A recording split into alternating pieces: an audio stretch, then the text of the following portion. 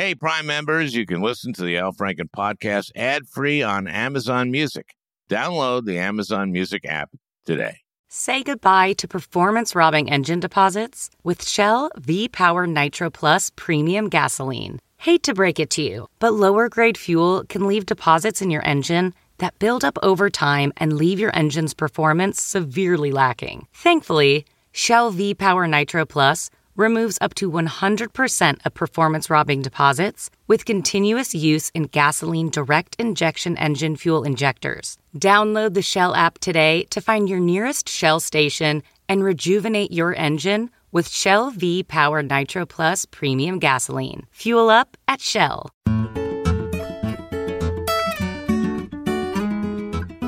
Hey, everybody. I'm really excited about today's podcast with Rhode Island Senator Sheldon Whitehouse. And this time I mean it. I served with Sheldon on the Judiciary Committee and really got to know him as a brilliant legal mind, as a politician in the best sense, and as a friend. I know you're going to enjoy this one because he really knows what he's talking about. Sheldon was a U.S. attorney for Rhode Island before he became senator. He wrote a book a few years ago, Captured, and it's about the capture of our government, especially the regulatory agencies, by corporate interests. I think people know there's a revolving door in D.C. It's bad.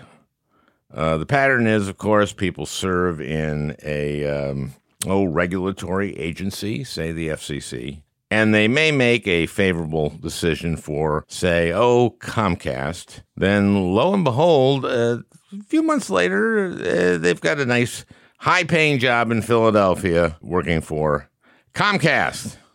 Or they don't have to move to Philadelphia from D.C. They can just stay in D.C. and put out their shingle as a lobbyist. I saw some ugly stuff, and this is Democratic administration. I saw a guy, head of an agency, I won't say, became a lobbyist, and during a regulatory matter that I was very, on one side of, very involved in, I eventually won, but this took a long time. This fellow was paid by a huge corporation on whose side I was not.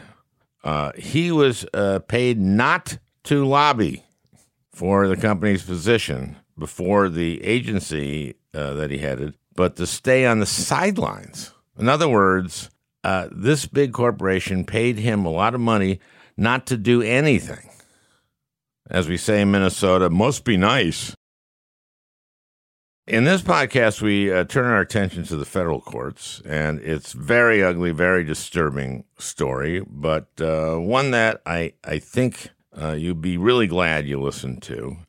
So we will turn to Sheldon Whitehouse in a couple of minutes, but I wanted to tell you about an experience I had here in New York City, in Manhattan, on the subway.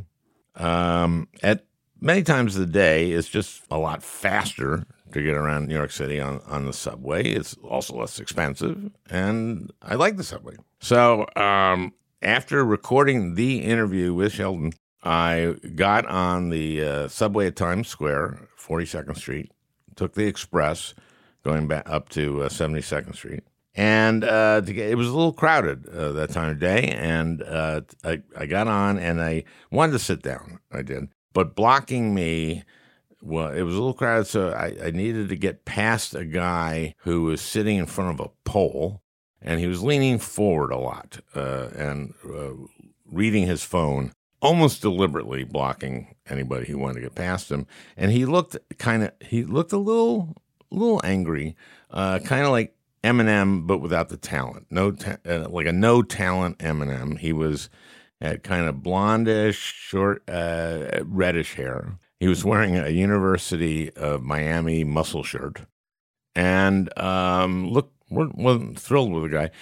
But I was very polite. I just said, "Excuse me, sir.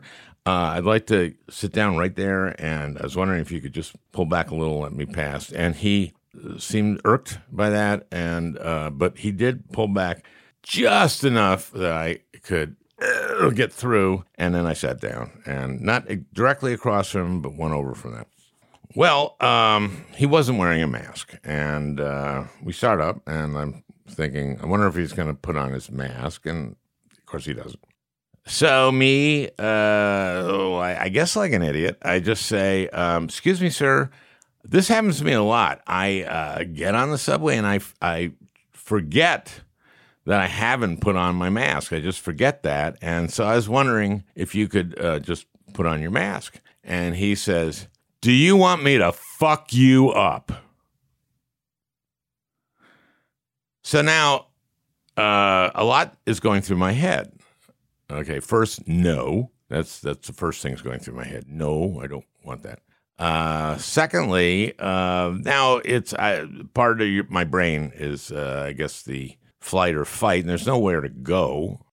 So maybe the fight thing gets going. And I think to myself, I was a high school wrestler 53 years ago.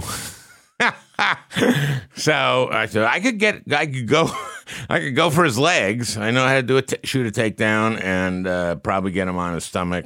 But then I think, no, look, I don't want.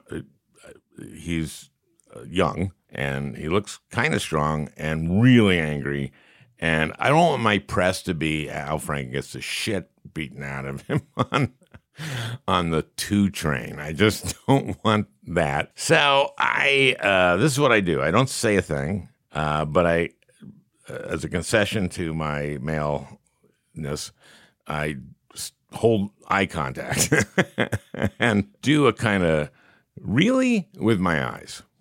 Now, just with my eyes because I got my mask on. But that's as much as I can do. Anyway, there's a lot going on in me, and I can't define it at all. But so then, beat, the guy across from him, next to me, says to him, you really should put on your mask. And talentless Eminem says, I've been vaccinated. And the guy says, well, we don't know that, first of all. And secondly, it's the rules, so you should put on your mask. And talentless Eminem just goes back to looking at his phone. So now I know I got at least one other guy with me, okay, on the train. So this emboldens me to say, and you know what? You really shouldn't threaten people.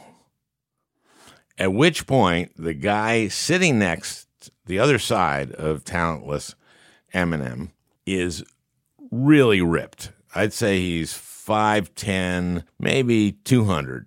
But really ripped, this guy, with tattoos. And he says this. He says, okay, everybody cool down. And I go like, yes, that's who we need. That's who we need in this country. We need that guy. Everybody cool down. Everybody cool down. A little bit. It's easy to get angry at the people who aren't getting vaccinated, and I am, and I'm really mad at the Tucker Carlsons who are feeding them this bullshit. But anyway, that happened a couple days ago. And now before we get to Sheldon, I just want to say another thing, which is I'm going on tour this week. This coming Saturday, I'm going to be in Northampton, Mass. It's the beginning of my 15-city tour. You can go to alfranken.com to see which cities I'm coming to. If I'm coming to your city, you can get tickets. And I hope you come. It's going to be a great show, I think. Anyway, so Sheldon is on. I want to clarify one thing. He uses the word amici. It's from amicus, which means friendly. It's like amicable or amiable. It's like amicus. And so he uses it a lot. And, Sheldon thinks he's on Preet Bharara's podcast. I think a lot of my listeners know what amicus briefs are. Dahlia Lithwick we've had on talks about, I think her podcast is called Amicus or something like that. And but I just want to clarify that because he uses it off the bat pretty often. Okay, let's go to Sheldon Whitehouse. This is going to be a great one. For a change. The best way to learn a language? Immersion. living where the language is spoken and using it every day. But if that's not in the cards this year, you can still learn a language the second best way, and that's with Babbel. Babbel's quick 10-minute lessons are handcrafted by over 200 language experts to help you start speaking a new language in as little as 3 weeks. Babbel's convenient courses have helped me learn real-life conversation in German. For example, let's say you wanted to order soup with your dinner. Die Suppe würde mir auch gefallen. That means the soup.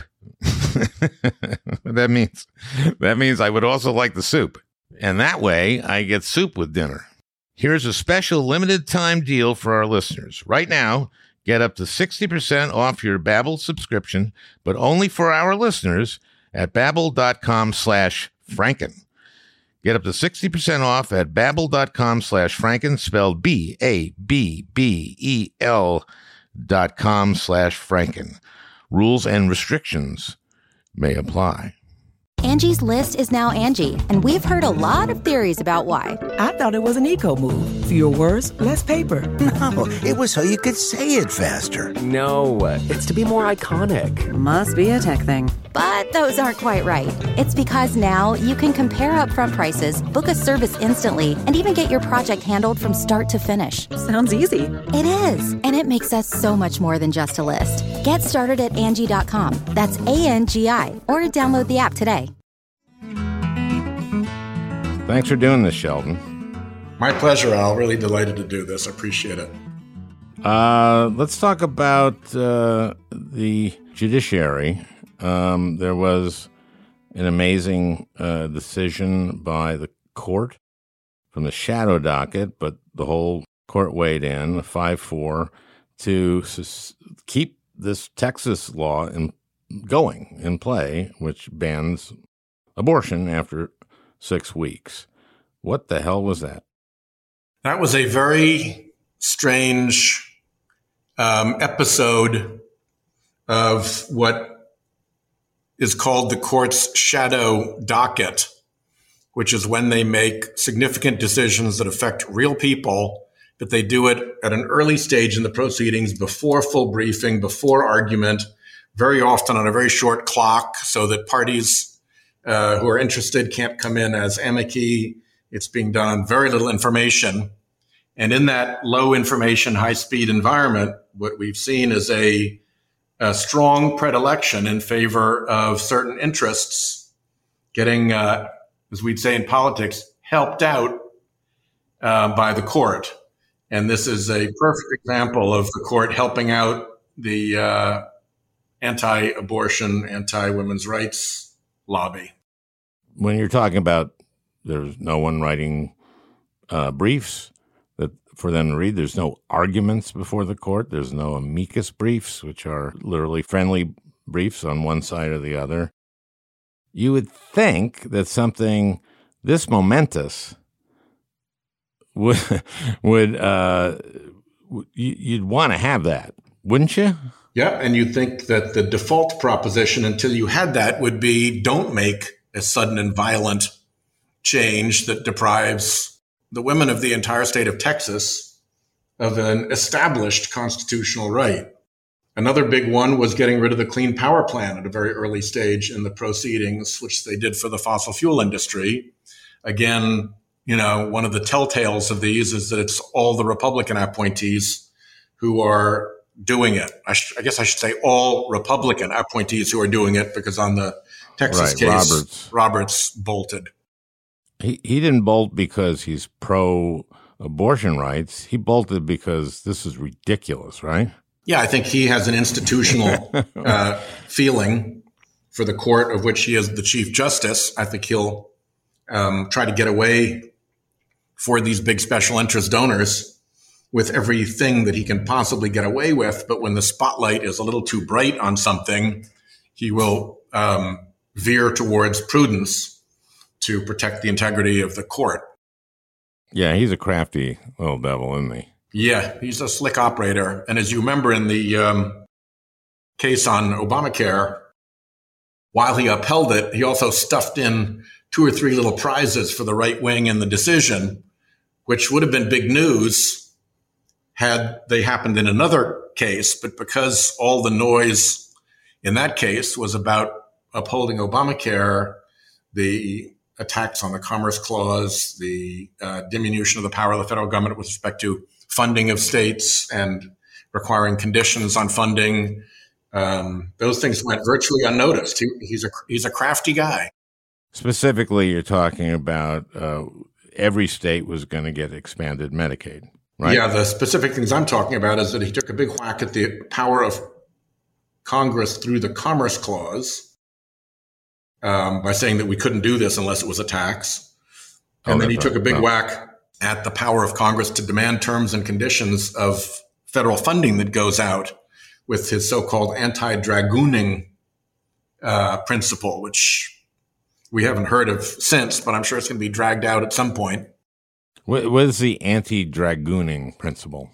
It is that once states are getting money from the federal government, there's a limit to how much conditioning the federal government can put on the money that it gives to states, so that they're not being dragooned into doing things that they don't. I know what dragooned means. To do. I just didn't know the principle. Yeah. Yeah, that's it. That's it. You can't put too many conditions on federal money. You know what I don't get on this, and maybe you actually, I was on the Judiciary Committee, but I only played a lawyer in a sketch once. But I think that qualified me more than some of my colleagues on the committee. But how can you say the Commerce Clause doesn't apply to health care when on the Civil Rights Bill it was lunch counters? Well, they get meat from every, you don't know where the ground beef was from, and therefore the Commerce Clause applies. But holy mackerel, the idea that healthcare, you're not getting instruments, medicine, everything from all over the damn place. How does he justify that? Or he doesn't have to, I guess. Doesn't have to. That's the great thing about having those robes and a lifetime appointment. You don't have to justify anything. You can always run off to the Federalist Society to give speeches about how wonderful you are. Speaking of lifetime appointments, Kavanaugh, you famously have demanded that we find out about the tip line, right? Yep. Explain that, sir. There was an enormous amount of information about Kavanaugh's bad behavior, and the FBI was in charge of assembling that information and looking into the specific allegations of Dr. Blasey Ford. And they weren't doing much in that regard. And in fact, we were getting a lot of reports from people who said, look, I tried to give my information to the FBI, but nobody would accept it. Even like law firms who represented people saying, we've never seen this kind of behavior from the FBI before. They're the Federal Bureau of Investigation. They usually want information. It's rare for them to close all of the gates and not let information in.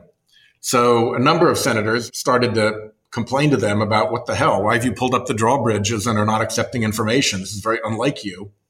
So then they let down one little drawbridge, which was a tip line, so that all the Kavanaugh-related complaints could go through this tip line. And of course, being the FBI, they have a procedure for tip lines and how everything's supposed to be treated and where the information goes and all of that. And in point of fact, none of those FBI tip line procedures were followed, which we suspected because we never saw any of the steps that were supposed to take place. And they finally admitted under President Biden that it was essentially a fake tip line in which all the tips came into their tip line bucket. And then without anybody taking a look at it at the FBI, they marched the tip line bucket over to Whitehouse counsel. Don McGahn. Precisely. Where the tips went obviously right out into the dumpster. If you did a cartoon of it, you'd see the tip line coming through the, into the FBI and immediately rerouted over to the White House and immediately rerouted into a dumpster. So there was no real tip line. There was no real investigation. And that raises, I think, significant questions about Justice Kavanaugh. And it also raises questions about well, why are we supposed to trust the FBI with background investigations, which we do all the time, when at their pleasure, they can simply take derogatory information about somebody who's before Congress for confirmation, and instead of giving us the derogatory information, they run it over to the White House so the White House can put it in the dumpster. That's not a good system. And would the chain of command there include the president? And could the president just send us the results? I have no idea. Those are questions that we need to answer. It would be nice to see the chain of command all the way from the FBI agents who were conducting the so-called Kavanaugh background investigation up through Christopher Wray and over to the White House counsel. What they have said is that they aren't the FBI when they're doing FBI background investigations. They're just a White House agency doing as they're told. But that's not entirely true, because we believe they actually have FBI background investigation procedures. And we're going to look into whether they actually followed those. I rather doubt it. Stay on that, would you? Oh, don't worry. Okay. I want to get to capture of the court. Yep. And you wrote a book called Captured. And I really like your book Captured because Washington, to a great extent, is captured. Yep. Your book is more on regulatory capture. I think Americans kind of instinctually know that there's sort of a revolving door in Washington, and people will go into regulatory agencies, leave and get jobs with the businesses they were regulating. And I think that's one of the reasons that people legitimately don't trust the federal government. I think that gave Trump some of his support, don't you think? Yep. If you look at agency capture or regulatory capture, it goes by both names. It's got a long history. There's been a lot of academic work analyzing it. It's a field of study in administrative law. It's a field of study in economics. It's a real thing with a long and rather grim and sordid record of unhappy experience. But we've always, for some reason, presumed that the folks who are trying to capture a regulatory agency wouldn't go mess with courts. They might mess around with administrative agencies, but courts are different. Courts are special. Courts are sacred. Courts get to follow the law and should be allowed to do that and shouldn't be treated as an agency that you try to capture. Well, that happy idea has been, I think, dramatically disproven as powerful special interests have put a lot of money and a lot of secrecy and a lot of mischief into a decades-long plan to, guess what, capture the Supreme Court and have it become a court that will reliably do its bidding. And I think that's what we have right now. And one of the things, Al, that drives me crazy is when people talk about it as a conservative court, which it isn't. They can be recklessly aggressive and activist, and they commonly blow through what are considered conservative judicial principles. Like in the Texas case. And what they really are is captured for the benefit of some big Republican donor interests. And, decision after decision that they've rendered violates principles of conservative adjudication. But at the end of the day, the winner ends up being the politically conservative group. And so I think we really need to think about the court in the way you think of a captured regulatory agency that the industry runs, rather than as something that has like legitimate ideological differences and is true to its ideology. And a big part of this is the Federalist Society, of course. Yeah, they hosted the turnstile through which the last three Supreme Court justices came. Extremely rare in the world to have a private organization become the turnstile for access to a country's Supreme Court. Extremely problematic when that turnstile, at the same time that it's providing that service, is also accepting massive anonymous donations. The idea that there's no link between massive anonymous donations and who gets through the turnstile is naive in the extreme and goes against all evidence of human conduct and nature. But that's what we've done. I mean, if some other country did this, we'd probably laugh at them and send memos saying, you really need to clean up your act, kiddos. Well, but we did it ourselves. What the Federalist Society does is advance 100%ers. So you can't depart from what the Federalist Society doctrine is. And this starts in law school. And if you're a good boy or a girl, you get a clerkship. And then after your clerkship, your prestigious clerkship, you go to a prestigious, i.e. very high-paying law firm. And then if you decide, I want to be a federal judge, then they steer you there. And, of course, Trump pledged to only pick people for the Supreme Court who were approved by the Federalist Society, who were listed by the Federalist Society. That's why I always thought it was funny. Do you remember Lindsey Graham and Gorsuch was going have you met President Trump? Did you meet him before? No, I hadn't met him before my interview. If he had said to you, I want you to overturn Roe v. Wade, what would you have said? And he said, I would have stood up and walked out that door. Remember that? Yeah. Yeah. Not because he wasn't out to overturn Roe v. Wade, but because that would have been very bad manners of Trump in the also, question. He was offended Gorsuch's sensibilities. And I kick myself a lot for not going you're a smart guy. You've always wanted to be a Supreme Court justice. Really? You would have stood up and walked out of the room instead of saying, Mr. President, I would suggest that you look who sent me. I mean, how? You need to finish the rest of the sentence. I would have stood up, walked out of the room, gone immediately to see Leonard Leo, who runs the court packing scheme at the Federalist Society, told him, the president went too far. Could you please let McGahn know, the White House counsel, that I can be counted on this stuff, but you can't make me say it in the Oval Office, for Pete's sake. I had to stand up and get out. My point is that he was lying.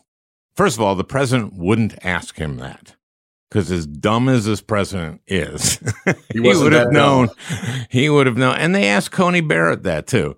Did you ever talk to the president about Roe v. Wade? No, I did not. Well, you don't have to. The Federalist Society picked you.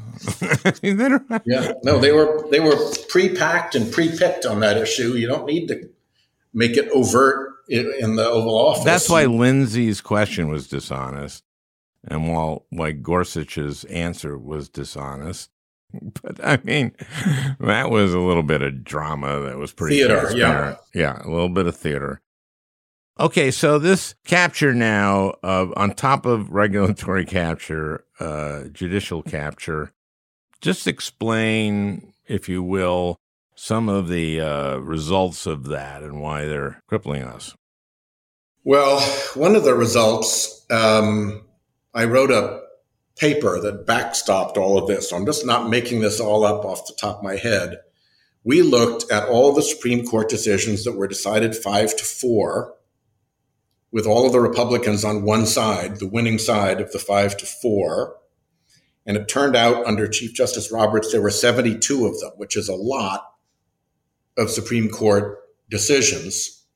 And when we looked at the 72 of them, we noticed that the 5-4 partisan decisions had one other feature to them, which was there was a pretty obvious Republican donor interest that anybody with the least political sense could figure out was in fact a Republican donor interest. And then the really telling fact was that of those 72 5-4 partisan Republican decisions with a Republican donor interest in the case, they won them 72-0. They didn't even throw a few bones to the other side to try to cover their tracks. 72-0. And then they ran up the score to 80 after my article. So it's an 80-0 rout for big Republican donor interests, and we kind of slept through it. So of the 5-4 decisions, they're all Republican decisions. Yep. 80 to zip. Quite a Really? score. Quite a score. Yeah. And some of them are big ones that everybody knows, like Shelby County. Oh, boy. That undid the pre-clearance provision. Citizens United that let unlimited corporate money into politics. There's some famous stinkers like that. But when you're up to 80, you've got to go well past the famous stinkers, and you've got to start looking at patterns and what they're out to do and how they're doing it and what their targets are and why the same side always seems to win. Just the pattern itself of 85 to 4 partisan decisions, 80 to 0 in favor of Republican donor interests is something that we should have been giving a lot more scrutiny to. One of those was mandatory arbitration. One of their main goals is to keep big donors, big corporations out of courtrooms. Because when you're in a courtroom, you've got a jury, and the jury is one and done. If you try to fix it, it's called jury tampering. It's a crime. They're sworn not to talk with anybody. You can't call them up or call their brother up and say, hey, you got to help me on this matter. And that's the way juries are supposed to be. That's how they give equal justice. But if you're a big, powerful corporation or a big, powerful billionaire donor interest, the last thing you want is equal justice. By God, you paid to have primacy in the Congress. You paid to have the Republican Party do what you want. You paid to have access to the Oval Office when the other side can't. You paid to have 90 lawyers in the administrative proceeding where the other side has one. You love having it be unequal. And so this whole business of being in courts is really tiresome. And the court has been very, very solicitous of trying to get as many things that would ordinarily be civil jury trials as possible out of courtrooms. And one way is to let companies redirect them to corporate paid arbitration. Even if someone wins in arbitration, which people sometimes do, it's secret. You can't even tell anybody the result. It's rare. You don't get punitive damages if you're entitled to them. And it's basically you're entering in. One of the arbitration companies was so crooked that the Attorney General, I want to say of Michigan, along with a bunch of other attorney generals, actually sued them and forced them to shut down. That was in Minnesota. There you go. I got the MI right, and then Yeah. Well, Michigan might have done as well, but Lori Swanson, who was our AG, did it. And I chaired hearings on this. And you would have a woman who went to arbitration, and she was a doctor, and she was suing the hospital because they didn't advance women at all. And she goes in for the arbitration and to this lawyer, and on his shelf behind him, there's one binder after another with the name of the hospital on it. All of his cases, all of his client work. Yeah. Yeah, I mean, beautiful. It's like, come on, guys, at least try to hide it from people. It's not just the Federalist Society that is receiving big anonymous donations and controlling the turnstile.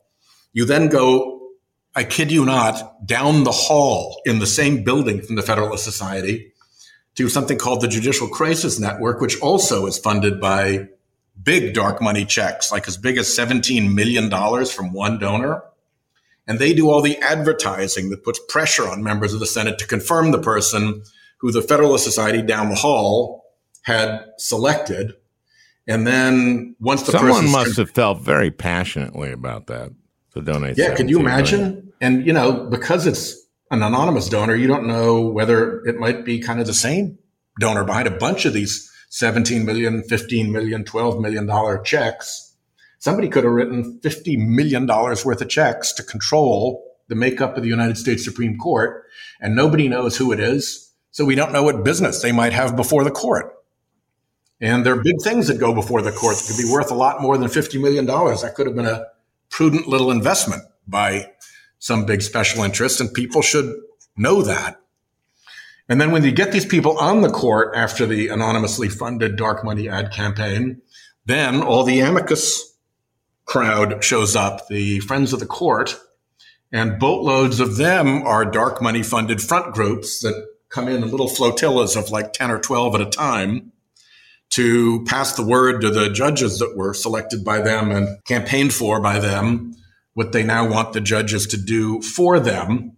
And the record when they show up in these little flotillas is pretty strong that they win and the court does what they want. And again, you don't know who's behind these flotillas, but we've done some research and it turns out that a lot of them are funded by the same entities. So it's a coordinated little scheme of basically trying to trick the court and the public into thinking that this is a legit outpouring of sentiment, when in fact it's an array of front groups that have been marched in by the same crowd to make orchestrated arguments in scripted chorus. Now, you mentioned Shelby County, and of course, voting rights is a huge issue right now, and you see all these different states like Texas and Arizona and Georgia, and actually many states writing laws that are going to make it harder for people to vote or have their votes counted. I want to play something for you. You know Michael Carvin? You know who he is? Yes. Oh, yeah. Yeah, he's he's the front group mouthpiece before the Supreme Court more often than I think probably any other lawyer. Okay, this is not very long ago, a couple months ago, the court decided that Arizona's voting laws, election laws, their new ones, which were pretty draconian, were constitutional. And one of them was that if you vote in the wrong precinct, your vote shouldn't count. It had counted before, and sometimes there are many precincts in the same gymnasium. So it's actually easy for this to happen. So this is Amy Coney Barrett asking Michael Carvin, the Republican lawyer for the Arizona Republican Party, and she asks him, what's the purpose of this county of not counting votes that were cast accidentally or, well, that were cast in the wrong county. So let's play that. What's the interest of the Arizona RNC here in keeping, say, the out-of-precinct ballot disqualification rules on the books? Because it puts us at a competitive disadvantage relative to Democrats. Politics is a zero-sum game. Okay, now, if kind of a plain admission, some would say. Well, if there was any evidence of fraud, he would bring it up, right? So by saying this, he's going like, well, there's no fraud. That we know. There's absolutely no fraud in this practice of having people vote in the wrong precinct and counting their vote. No fraud. Zero. Zip. We couldn't find a damn one. Nothing. But it works to our advantage politically. Now, I wish I had the full tape because I think Roberts might have gone, yeah, Ixnay on the secret A. I mean, and Alito wrote the decision supporting the changes. He said, well, we need to protect against voting fraud. Yeah. I mean, do these people care?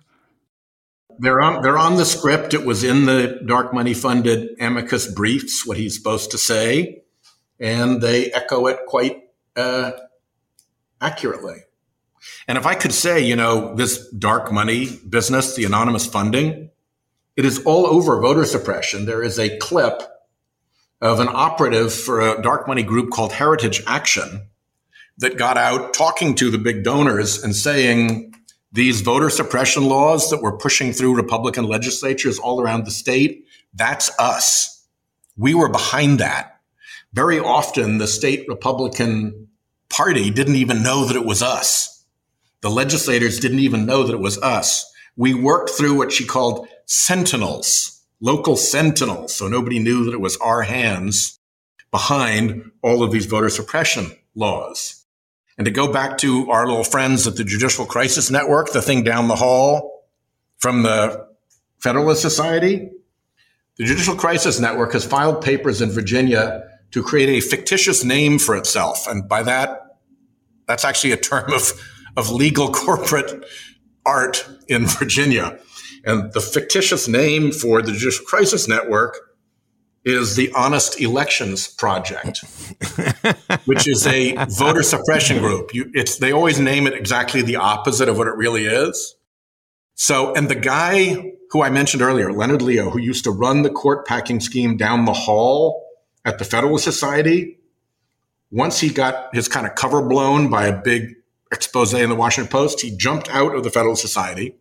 The woman from the Judicial Crisis Network went down the hall to fill his position, and he jumped to the fictitious name group, the Honest Elections Project, to go out and do voter suppression litigation before the judges that he had helped pack onto the courts.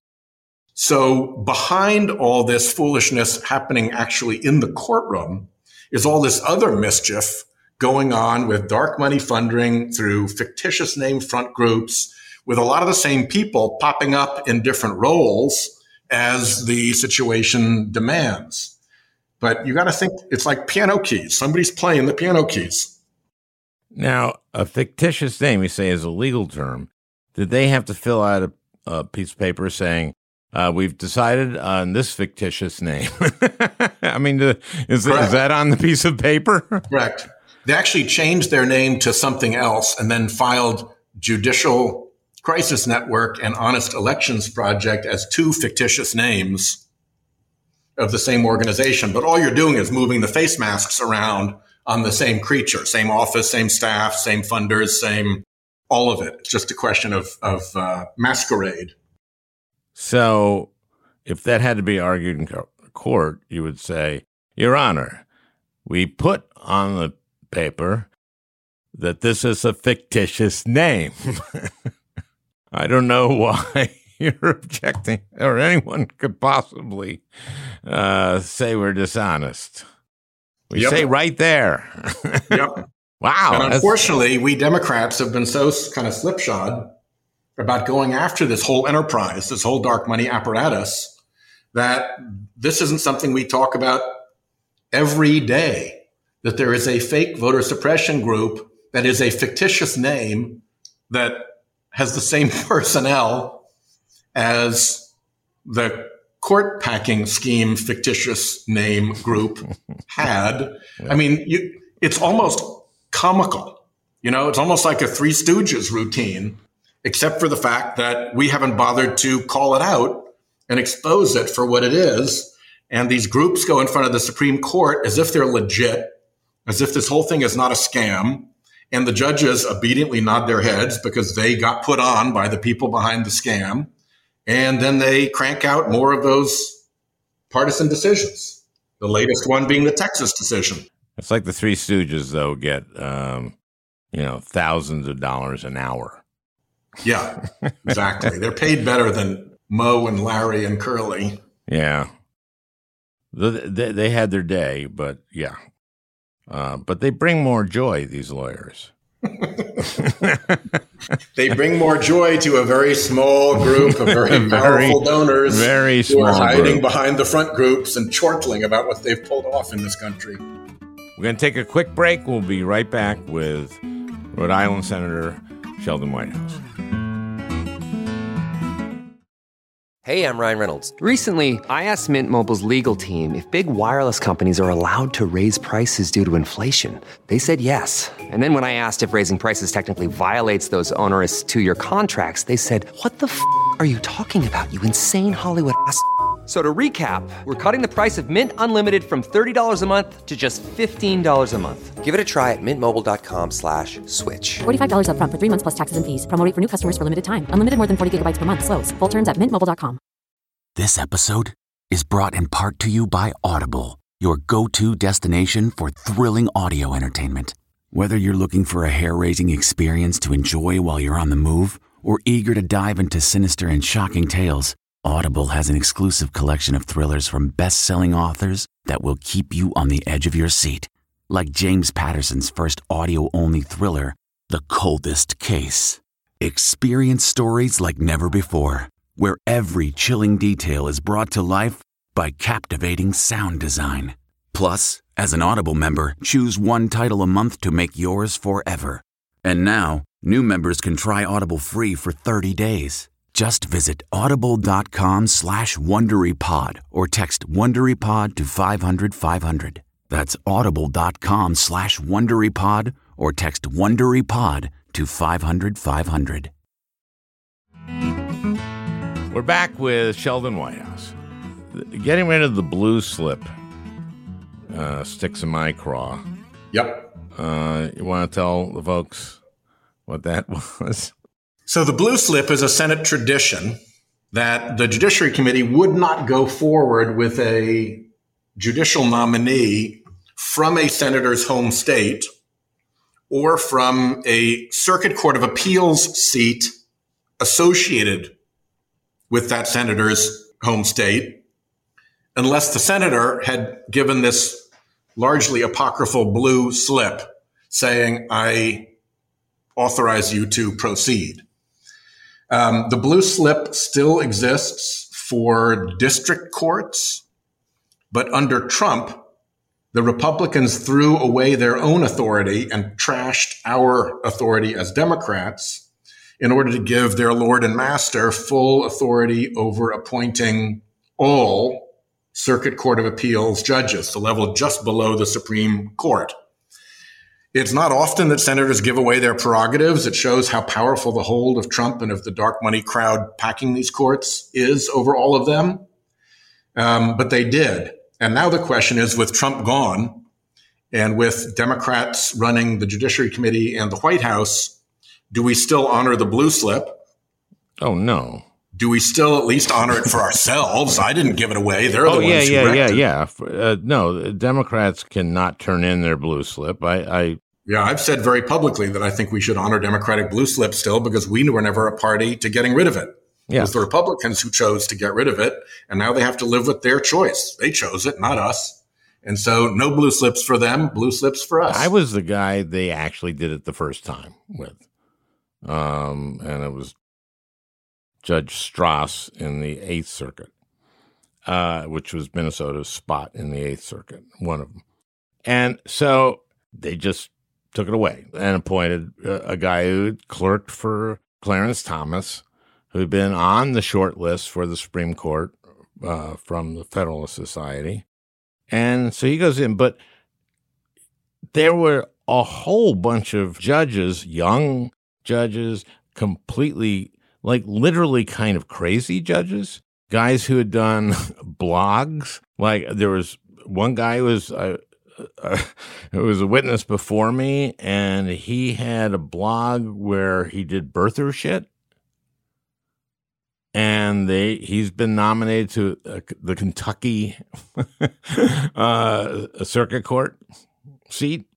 And some of these are very young, and they're going to be around forever.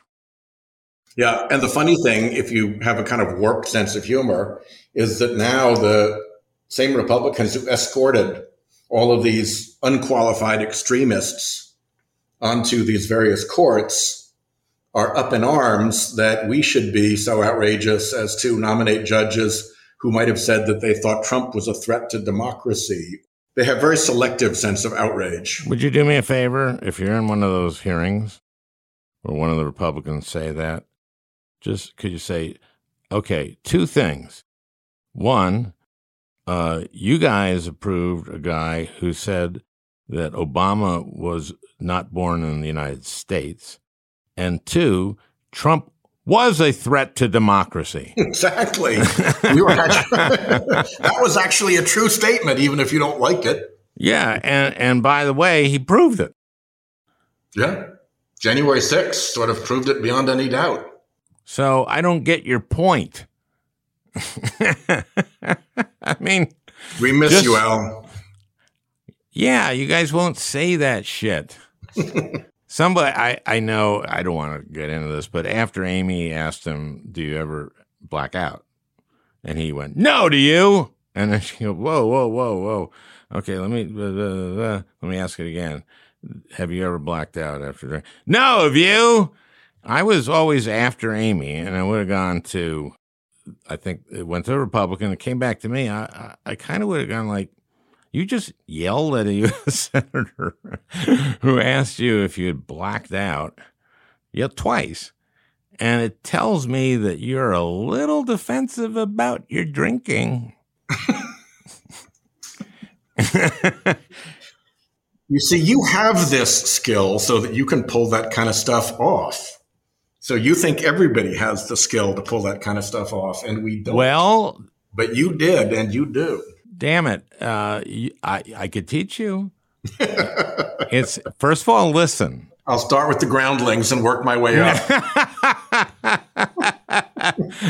Well, and then also, then there was the thing, which is, remember Mark Judge, his friend, one of the four witnesses?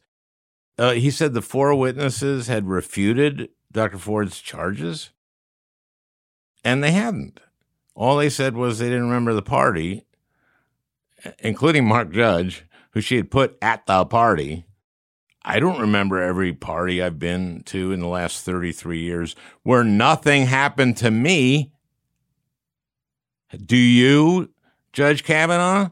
I didn't think so. And Mark Judge wrote a book about blackout drunks called something like Diary of a Blackout Drunk. And in the book was Bart O'Kavanaugh. And then that takes us back to where we started, which was the FBI background investigation into all of this, in which they did not run down the derogatory information, in which they limited who they would interview, in which they pulled up the drawbridge of the FBI to new information. And when they had to let the drawbridge down, they made sure all the new information got dumped into a bucket to be taken over untouched to Whitehouse counsel to be dumped into the dumpster over there so that nobody ever took a serious look at any of these charges. He was just rammed through with a fake FBI investigation. My understanding was that Coons and Collins was who they consulted with, because Collins, they were very concerned about her vote. And, of course, she had been satisfied when Kavanaugh told her that the right to an abortion was settled law. And she Which brings us back to Texas. And yes, and she emerged from that. He said it was settled law. Well, I know, but settled law means the Supreme Court has ruled that. By the way, Senator Collins, you're sending him to the Supreme Court. Did you know that? You were, of course, a federal attorney, U.S. attorney from Rhode Island. Let me ask you about the Texas law. Because as far as I can tell, it's now precedence that you can't stop a woman from having an abortion until the fetus is viable, which I think was at least at 3 months. But they've drawn it at 6 weeks, which seems unconstitutional. But then what they've done with this law, and correct me if I'm wrong, they are enabling citizens of Texas to sue people involved in that abortion, like the doctor, the clinic, the woman, and get a bounty from the state for $10,000. That seems really hinky to me. How does that work? And what is how is that okay? I don't think it is.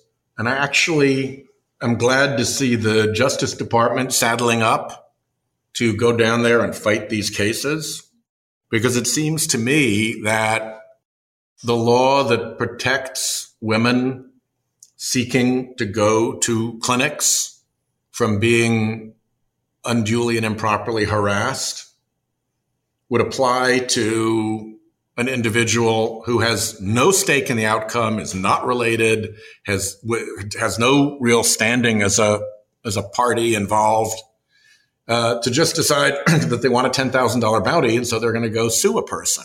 And if you go even further back, you've got the Ku Klux Klan Act, which talks about individuals, riding out on the highways to deprive Americans of their constitutional rights. In this case, the original group was African-American folks in the South who were under the grip of Jim Crow. And this was the defense against, the night riders who would come and harass them and threaten their constitutional rights. So it seems to me that between those two statutes and a whole bunch of just regular kind of common law doctrines, I would rather be on the Department of Justice's side in that litigation down in Texas. It seems to me like the state couldn't directly write a law and pass a law saying no woman can get an abortion after 6 months. They could not do that. That's unconstitutional. Yep. So the difference here is that they've written a law where anyone can sue anyone involved with this abortion and get $10,000 from the state. That, to me, I don't know. Again, I only played a lawyer in a sketch. But it seems like there's some real constitutional issues in terms of what states can do. It doesn't feel to me that states could do that. Flip it and imagine if this was a Second Amendment case and some other state said that anybody who buys a gun is vulnerable to being sued by somebody and there's a $10,000 reward for filing the lawsuit and all your legal expenses get paid. You'd find Texas pretty up in arms, so to speak, about that. And I don't think it would fly at all. But that's basically the process that they've put in place in Texas, not to mention that it kind of makes them agents of the state. And there's a whole other body of law about when you can delegate your authority to somebody and how the state shouldn't be able to get around that by delegating its role to a private party when it's still trying to act as a state here. So we'll see. Like I said, it's going to be complicated. There's a lot of doctrines that pertain, but I would definitely rather be on DOJ's side in the litigation in Texas. Except that does this ultimately get to the Supreme Court? Yeah. And do they give a shit at all? It has to. And then the question is, do they?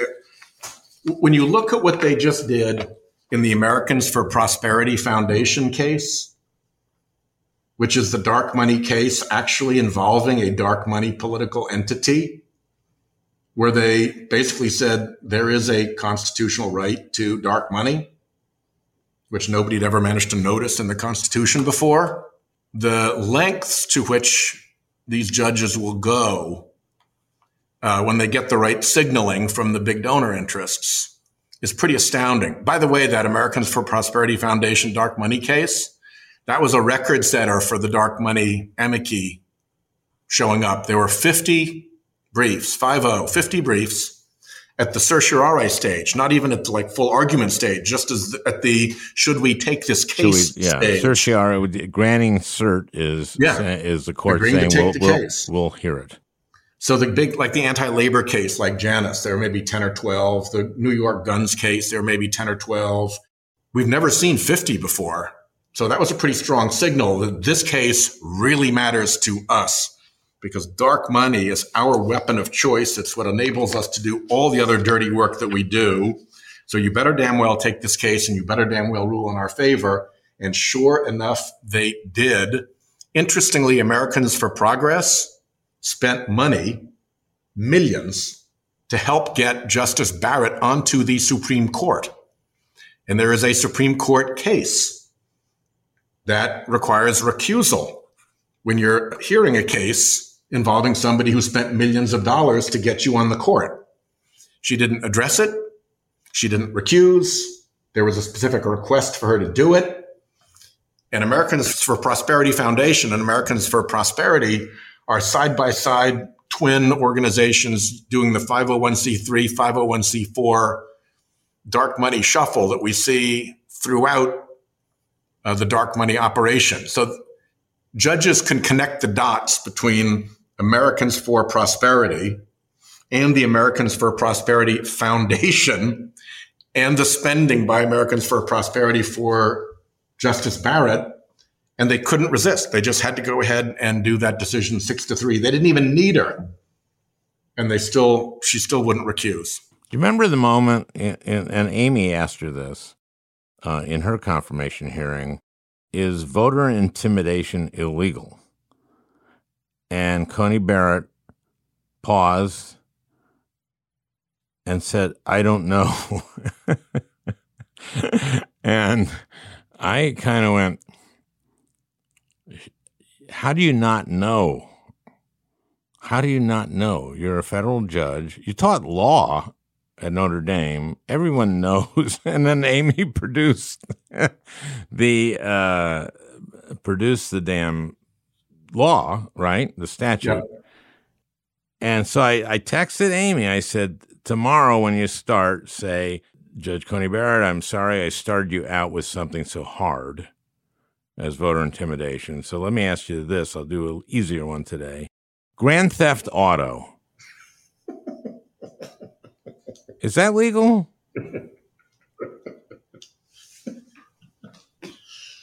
Oh, well. If you had done that, everyone in the courtroom laughs, or in the hearing room, except, and Coney Barrett even has to kind of go, ha, ha, ha, that's very, that's funny. And it's basically saying, are you kidding me, lady? Lady. I mean, part of it is being a performer, you know. Yeah. Having been a performer. My favorite Franken moment was when you had Zuckerberg in the chair and asked him about political advertising. And what did you It wasn't think? him. It was the chief counsel from Facebook. What did you think when you saw payments for political advertisements coming in denominated in rubles? Well, they had taken these ads, taken rubles. And I said, you guys, you know, in Silicon Valley, you brag about having all the data in the world, just having historic amount of data, doubling data every year, you know, all this data. And you couldn't put together rubles and political ads that maybe the Russians are paying for them. And then I asked him if he would pledge not to take rubles for political ads, and he wouldn't. And then what part of his thing was, well, you can convert any currency to any other currency. Uh-huh. And why would anyone convert it to rubles? He was a... Well, you'll be pleased to know that Facebook cleaned up its act and agreed that it would only take money from U.S. entities, and it would insist on knowing who the entity was that was paying. But another concept, the Shell Corporation, completely fooled them and stunned them and tricked them.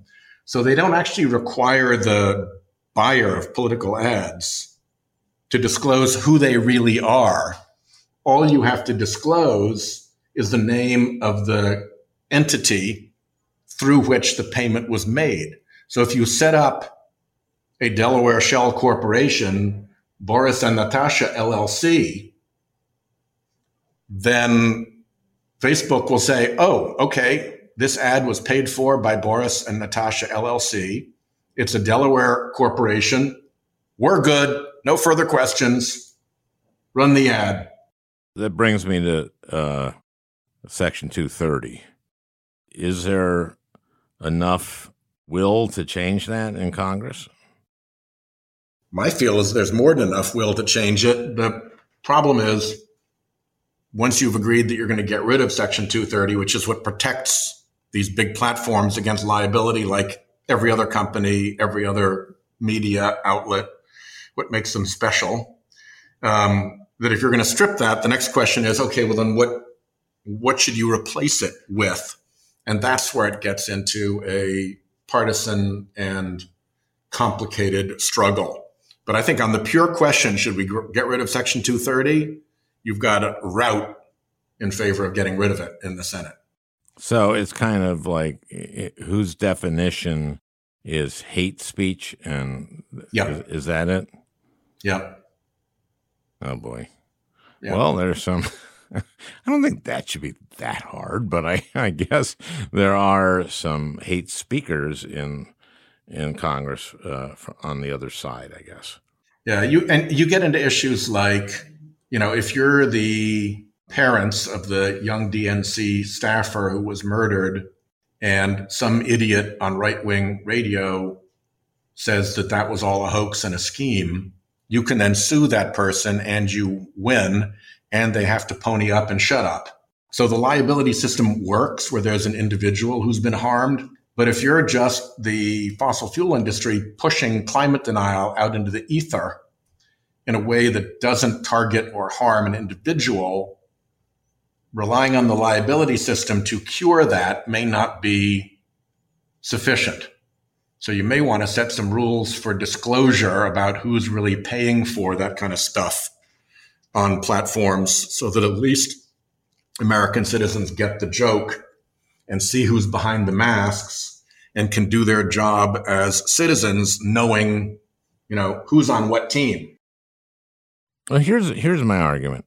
Facebook's business model is advertising. So the whole algorithm, the whole AI thing is they know you better than you know yourself because they know every click that you've done. So they know what's going to keep you on the platform. And so they direct hate speech to people who love to be agitated. Yep. They know what they're doing. Yep. They should be able to locate hate speech better than anyone. Yep. That's their business. Yep. And if somebody gets hurt by somebody who got agitated as a result of being fed hate speech by them, they could arguably sue them for their role in having deliberately and for money propagated their hate speech into that person's account on a regular basis and been a cause of the injury that befell the harmed or murdered person. So I guess my question is, who's working on that? We're working on that in the Judiciary Committee, trying to sort through it. There are a lot of different bills out there and a lot of different ideas. I'm working on an article on it right now myself to try to put some, light on a potential pathway through this. So we'll see where it goes. But the bottom line is, I don't think anybody believes that these enormous platforms now need to be protected like a community notice board in somebody's garage. I mean, the point is that, yeah, we have a First Amendment. People can say anything they want to say, except that you can't yell fire in a crowded movie theater. And there's a lot of that. There's a lot of that happening, and we have to do something about that. Well, Sheldon, I know that you have to go soon, so just want to say I miss you and miss seeing you. Yeah, I miss you too, pal. Yeah. It ain't the same place without you. And who's the funniest guy there? Blumenthal now?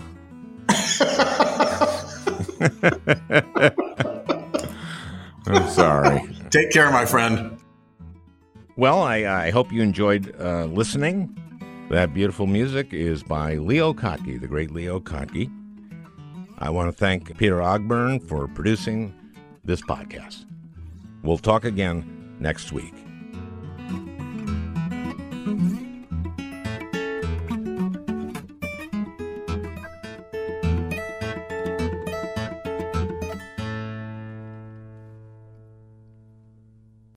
Hey, Prime members, you can listen to the Al Franken podcast ad-free on Amazon Music. Download the Amazon Music app today. Or you can listen ad-free with Wondery Plus in Apple Podcasts. Before you go, tell us about yourself by completing a short survey at Wondery.com/survey.